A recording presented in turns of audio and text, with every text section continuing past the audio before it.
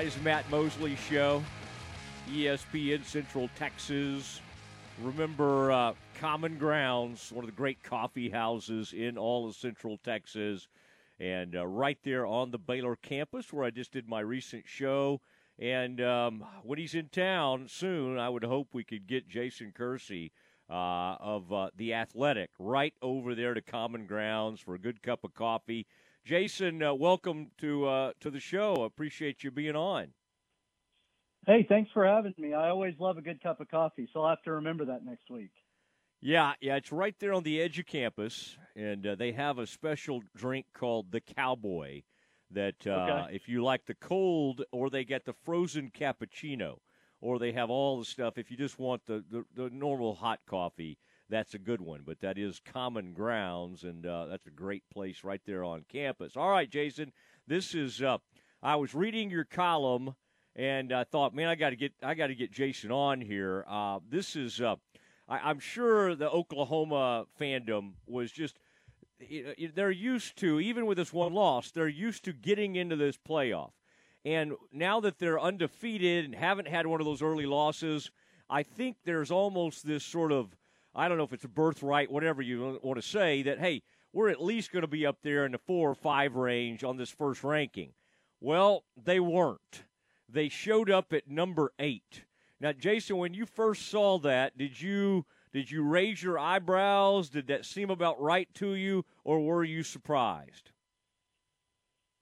I was a little surprised that it was that low, just because they are undefeated and they are Oklahoma. So you sort of expect that brand name to get a little bit of preferential treatment. Not that I'm saying they should, just that they usually do. So I was a little surprised.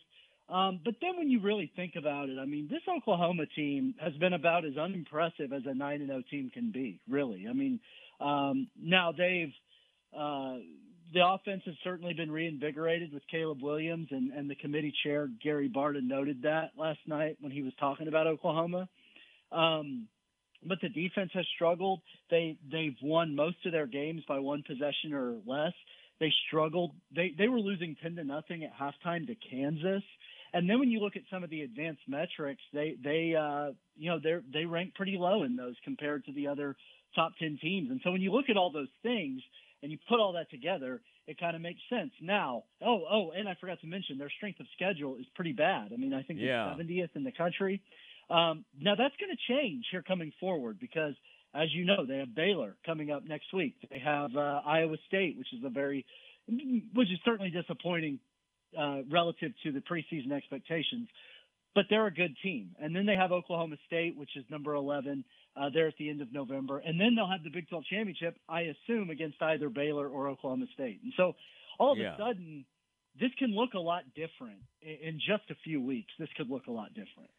And that's why Cincinnati is threatened by not only the teams in front of them, but the teams behind them like OU. If OU kind of uses that tech performance and keeps rolling, finds a way to beat Baylor on the road, I mean, you're right. The name brand aspect of this, there's no way in the world they don't leap. And I think that's why you came to the conclusion in your column, hey, there's 0% chance in undefeated Oklahoma. Now, the difference is there is a really good chance that a one-loss Oklahoma team could miss out.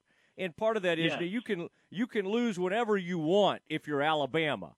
But if you're from the SEC, and maybe, Jason, that's why you guys in Texas are wanting to go to the SEC. You can benefit from that, the unbelievable reputation. But OU, in its own way, has always been a little separate from the Big 12 reputation-wise, in a sense. Yeah. But I think this year it would be pretty much impossible to overcome a loss. Yeah, it is interesting that Alabama's first loss never counts. Literally never counts in the eyes of the committee. It's really unbelievable. I mean, look, they're a great program, and they always prove it at the end of the year. But it's remarkable that they're number 2. They are exactly where they would be if they hadn't lost to Texas A&M. They would be number 2 behind Georgia, right? So the first loss never counts for Alabama, but that's a different subject for a different day. But I do think that Oklahoma is in great position moving forward. I think that, like I wrote, I think there is a 0% chance that an undefeated Oklahoma team is not in the college football playoff. Now, a one-loss Oklahoma team has made it several times in the past, and I do think that would be very difficult this year. They're already at number 8, so they've already got to climb a little bit. If they were to lose next week to Baylor, for example, even if they turn around and beat Baylor in the Big 12 championship game, that loss, they'll drop from 8 to probably 12 or 13, and then that's really hard from that point forward to get back into the top 4. So I think that it's interesting because every time in the past that Oklahoma has made the college football playoff, they've entered these first rankings with one loss. So they've already gotten their loss out of the way. That hasn't happened yet. And I'm not saying it will. I'm just saying that if it does, I think that it's a little late and it would be kind of hard for them to get back into it. Talking to Jason Kersey from The Athletic, covers the Oklahoma Sooners and watches that team very closely. You mentioned Caleb Williams, and I mean, it is amazing, isn't it, the start of a season? Rattler going to be right there in the Heisman race. You never would have thought in a million years. And then the students start chanting for Caleb Williams. I think some of the national people said, oh, my gosh, basically scolded them. And sure enough, he comes in and wins that game at Texas or helps lead that thing. I mean, Jason, this is honestly a storyline. You've seen a lot of interesting Sooner storylines. This is one of the more shocking ones, I would say, you've ever been a part of. Yeah, it's really interesting, too, because last year in the Texas game, Lincoln Riley also benched Spencer Rattler in favor of Tanner Mordecai, the Waco native who is now the starting quarterback at SMU. And that was shocking. That was a holy crap moment. But he brought Rattler back in. This time he didn't do that. This time he pulled Rattler, and Caleb Williams stayed in, and we all saw what happened. And what has happened ever since? The offense has just taken off. He takes it to a completely new level. The offense had been pretty stagnant, pretty uninspiring for the first several weeks. And now the offense is not the problem anymore.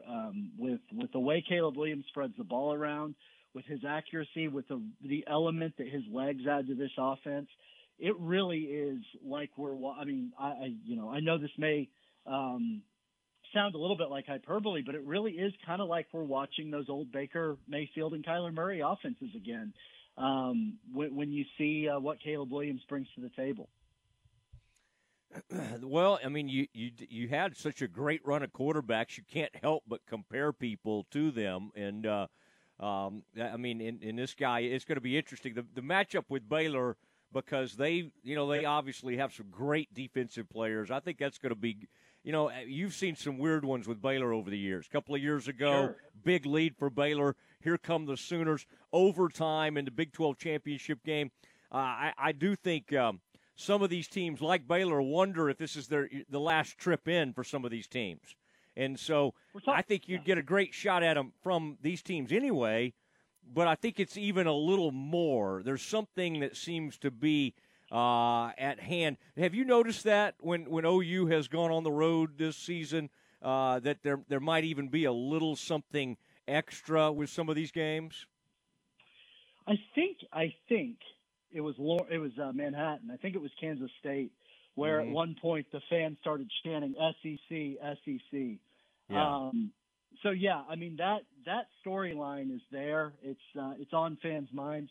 I think anybody who is not Oklahoma and Texas affiliated is upset probably about this because of what it looked like it was going to do to the league. Now they've obviously added 4 new teams that will be joining at some point, but it really, that decision and the way it was handled was made a lot of people around the Big 12 upset in administrations, but I think it made a lot of fans upset too, because you think about Baylor, you think about Oklahoma State, you think about Texas Tech, those schools, they rely on Oklahoma and Texas. They're the big draws in the Big 12.